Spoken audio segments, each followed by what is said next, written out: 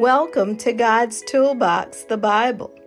Here we connect the dots between God's Word and your real life experiences, challenges, and successes.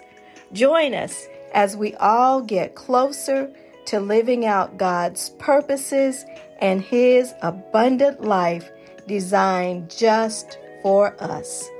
God bless you.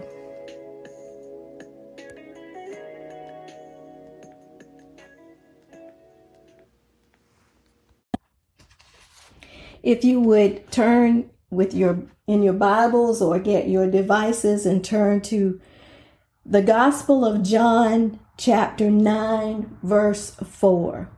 John, chapter 9, verse 4. Just one scripture today. And that scripture says, I must work the works of him that sent me while it is day. The night cometh when no man can work. I'm going to read that again. It says, I must work the works of him that sent me while it is day. The night cometh when no man can work. That's John chapter 9, verse 4. Our subject for today's noonday service is Stop the Procrastination. Stop the procrastination. The word procrastinate means to postpone or delay doing something, to put it off. And admittedly, while I am good at making to-do lists and checking things off, getting things done, I'm also bad about skipping over doing some things, even skipping some tasks for days, weeks, months, multiple times. I find myself putting things on the bottom of the list for another day that may never come. So don't think that this word today regarding procrastination is just for you, because I'm preaching to myself as well. The Word of God speaks to this issue of putting things off. And I'm not talking about small, insignificant things. I'm talking about life-changing actions and decisions. Jesus said these words, I must work the works of him that sent me while it is day. The night cometh when no man can work. He said there's coming a time when he wouldn't be able to do what he was supposed to do. So he should be diligent now. And that's the word for us. There's a time coming for each of us when we won't be able to do what we can do now.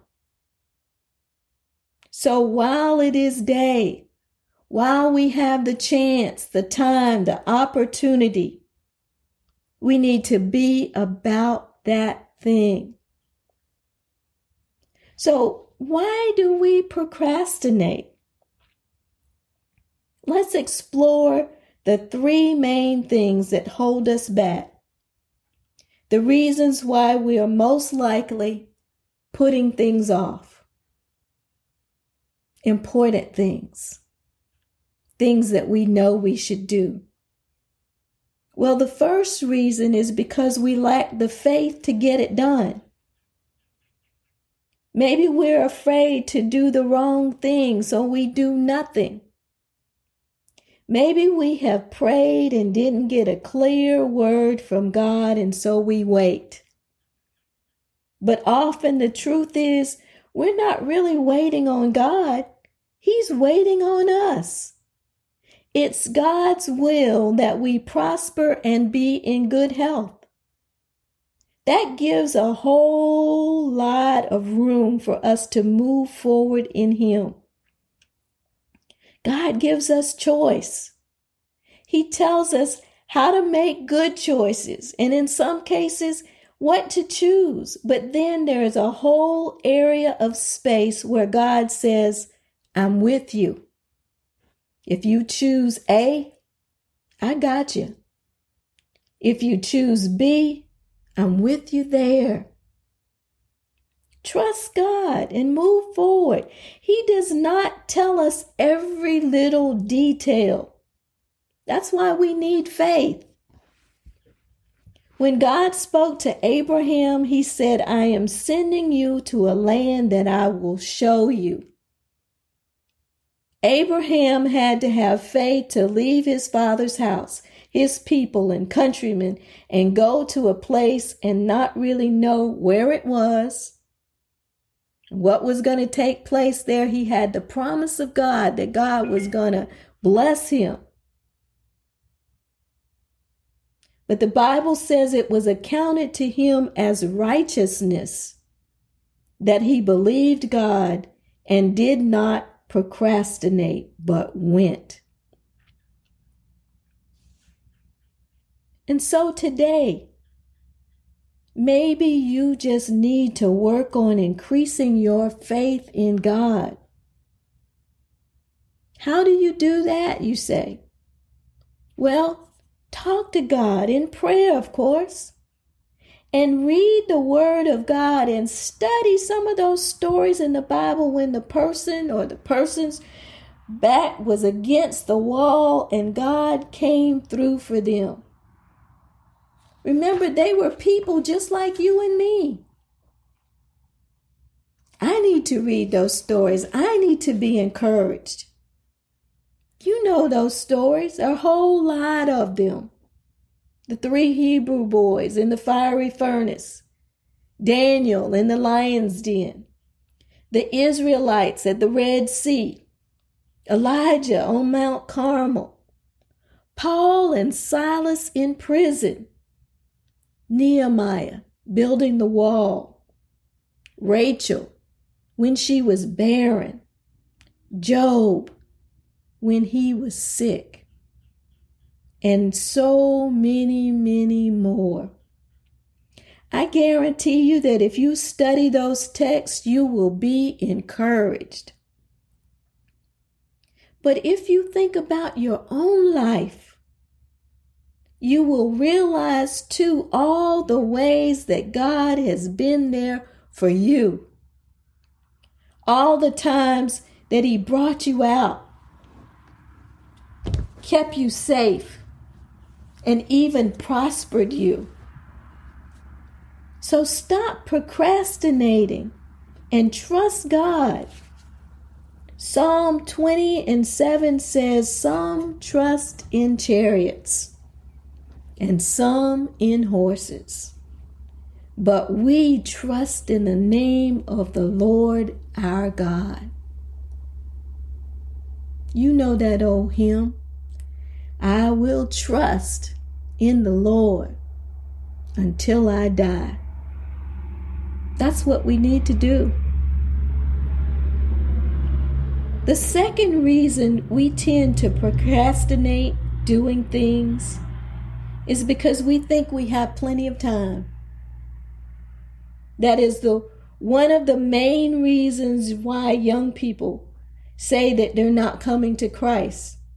They often say that they aren't ready because they want to live and have fun first. What? I'm a Christian, saved, believe in God, and I have as much fun as I can handle. The saved life is fun. No, not all the time, but nothing we do is for all the time. Ecclesiastes 3 reminds us that there's a time and a season for everything.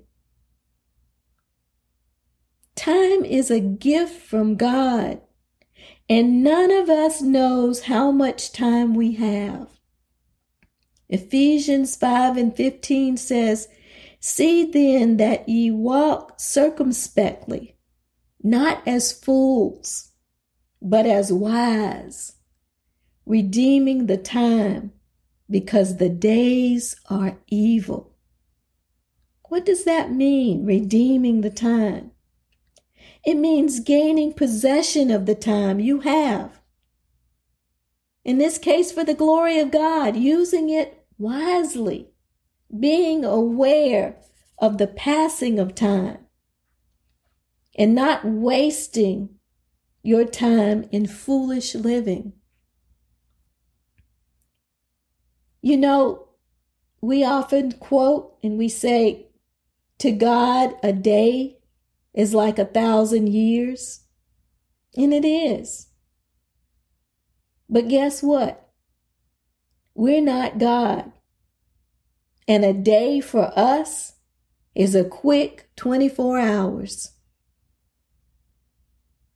Our life is like a vapor. Here today, gone tomorrow. Time waits for no man. So let's get busy working and not procrastinating. And then the third reason we put things off, we procrastinate, is that we have little awareness of the availability of our opportunities. We have this mindset sometimes that things will stay the way they are right now. Who knew that a pandemic would come and virtually change life in every way possible? Just about everything was touched by the pandemic. The way we do church, the way we go places, the places that are now open, how they open, travel was affected, everything.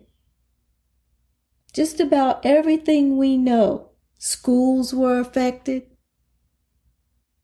changed. Some of the opportunities we had prior to the beginning of the pandemic in 2020, we will never have again. Things like spending time with some of the people who died from COVID and other related illnesses, just who passed on, who aren't here anymore. Things like going back to school or investing in that project or changing careers or moving to a new place. Those opportunities are gone now for some of us in some cases. So we need to make the most of every opportunity now. We don't know what tomorrow will bring. But if we have a chance to do something good for ourselves, our family, our community, for the kingdom of God, we need to take that opportunity and move forward. Do you know how many people are living in the knowledge of the missed opportunities that came their way, and they kept putting them off until it was too late? So don't procrastinate. Gain more faith to get it done. Take opportunity, the time that we have right now, and stop putting it off. Night is coming when no man can work.